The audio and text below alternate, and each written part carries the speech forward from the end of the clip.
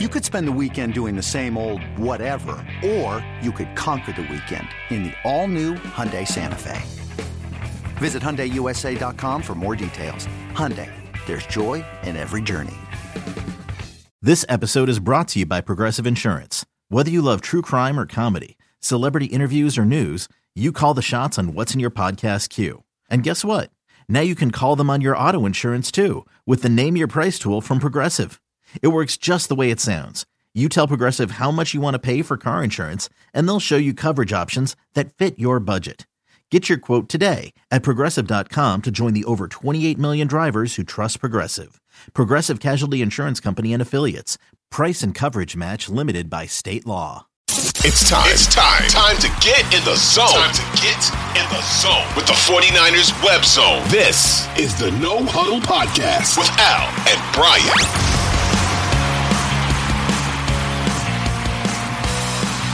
I'm pretty pumped to kick the show off with our guest today. He covers the Eagles for 94 WIP, is the host of one of the very popular Go Birds podcasts for Odyssey. He is Eliot Shorr-Parks. Eliot, thanks for being here.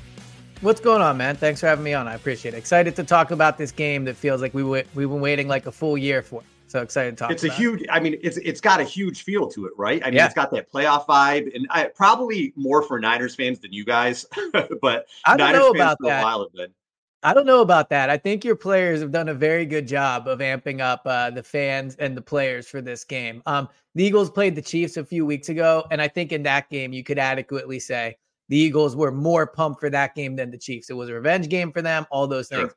And I think it's easy to look at this game and say that same thing because the Eagles were the ones that demolished the Niners in the championship game last year. But I think that now, because the Niners and everything they've said about cheapening the victory and all that, I think the Eagles come into this game and the fans just as motivated. So this is one of the biggest regular season games in a long time, I think, for the Eagles. Yeah, and I wanted to start off by asking you because I saw a stat you put out there. Eagles now in their last 4 games, they've trailed at halftime. Yep. They've had fewer yards than their opponents. They've turned it over 5 times. Mm-hmm. Despite that, they keep winning. So as a casual fan, I'm looking at it like this. And I actually saw a stat today. If they win this week, they're going to be the second team in NFL history to win at least 11 of their first 12 regular season games, joining the 72-73 Dolphins.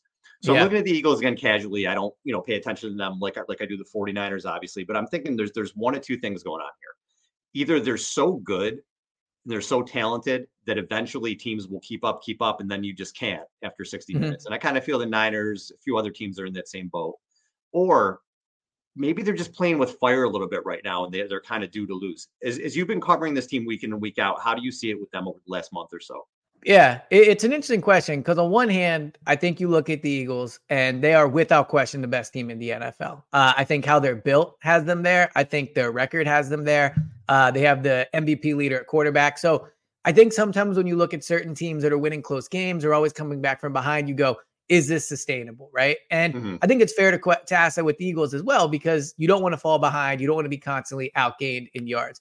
But I think the difference with the Eagles is they have now won. I think Jalen's lost 2 regular season games over the last 2 years. They're 17-3 in their last 20 home games. They're winning an absurd amount of the high percentage of their games. So, well, on one hand, yes, I think it's fair to look and say those things.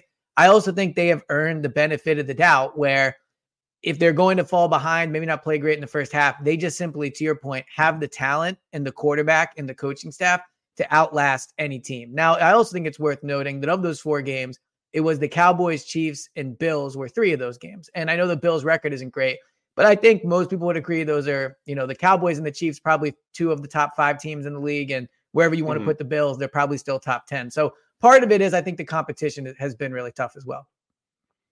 Yeah, it's been a brutal run for them, and I thought for sure they'd get a loss somewhere in here. I hope it's this week, but they've surprised me so far. I thought the Bills game too. I thought it was a perfect spot for the Bills because you just come off that emotional win against Kansas City, and the Niners are lurking. And I thought the Bills were getting in there just at the right time. And when they were up on 10 against them, I said, okay, kind of felt like this was going to be a letdown game for the Eagles, and they still came back. So all credit to them with that. And it's amazing with Nick Sirianni. So he's 33-12 as the head coach. He's won 24 of his last 28 regular season games. Yeah. Why do you think he's been such a good fit for this team? Well, it's crazy. So I remember covering this team Sirianni's rookie year. They were 2-5. They had just lost to the Raiders in Las Vegas. And I'm flying on the plane back thinking, like, this thing is going to explode. Like the season could really turn poorly here. Howie, I think, was on the hot seat. Nick was on the hot seat to a certain extent. People didn't believe in Jalen yet. And to go from that to where they are now is one of the more remarkable things I've seen. I mean, I think if they win the Super Bowl last year, which granted is a big if, they lost that game, all those things. But if they win that Super Bowl, you're probably talking about was one of the best stretches of any team has ever had in the history of the NFL, like just in terms of winning percentages. And then obviously if they had that Super Bowl.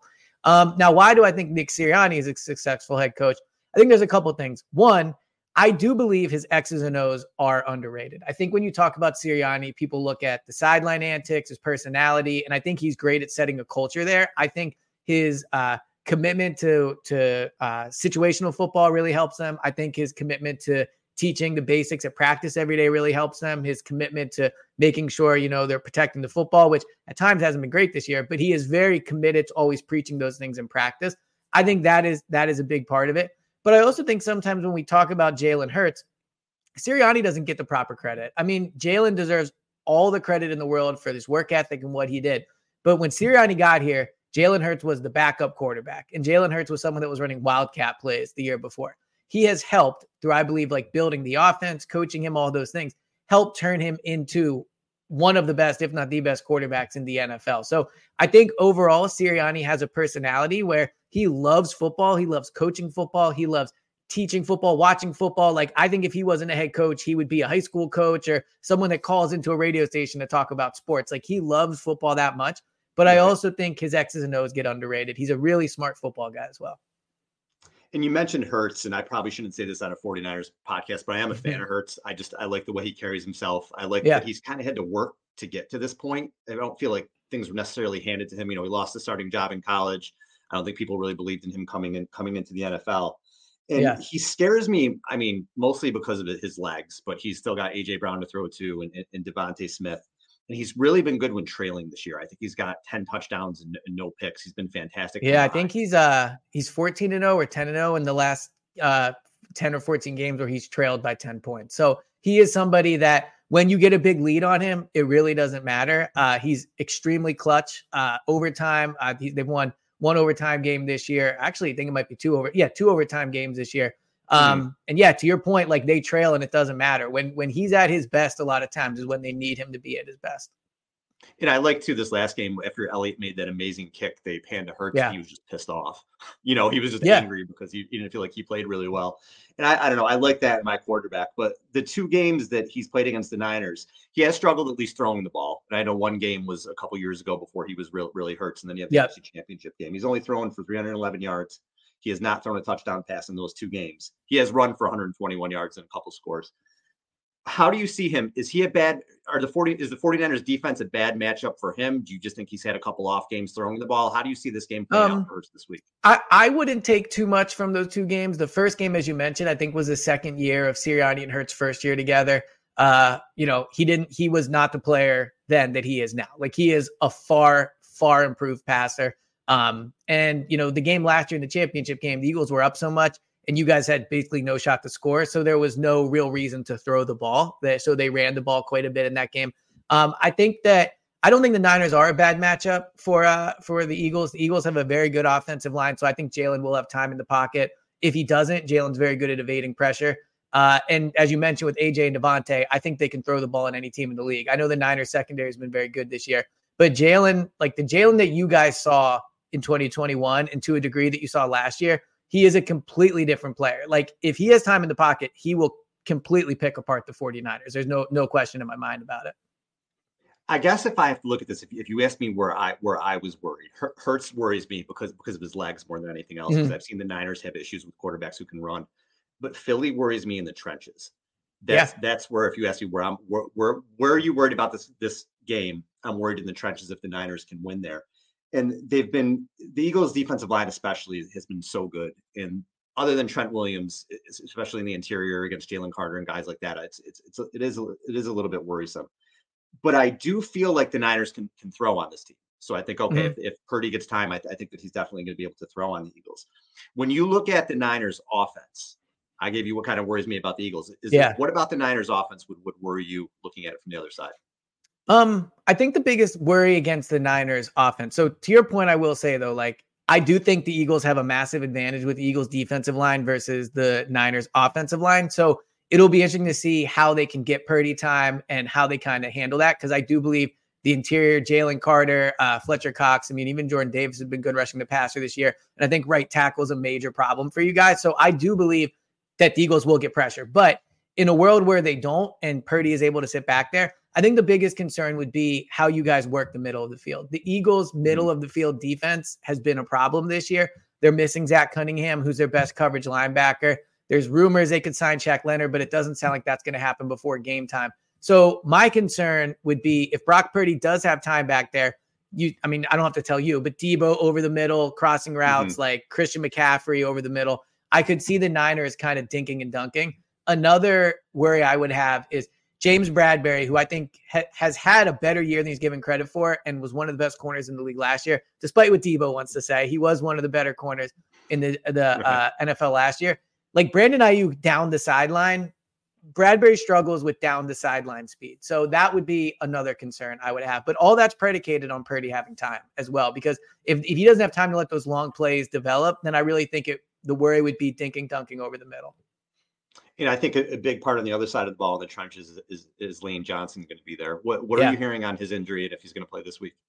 So he was limited today, which they did have a walkthrough, so it's an estimation, but he was listed as limited. I think that's a very good sign. I was expecting maybe to be just not a participant and he would not practice all week and then he would play anyway.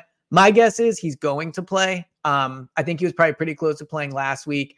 And I think he will be out on the field. He is someone that when he has played injured, I mean, last year in the playoffs when the Eagles beat you guys, he was injured and he still had a pretty good game. So I think if he's out there, you can count on seeing the full Lane Johnson. Like I think that he will play at a high level, and I think that he probably will be out there. Is he going to false start every play? No, I'm kidding. Oh man. I mean, look, he hasn't let up a sack in like 2 years. So whatever you're doing is working. Yeah. All the tackles do that now. They get that quick. Yes. Jump.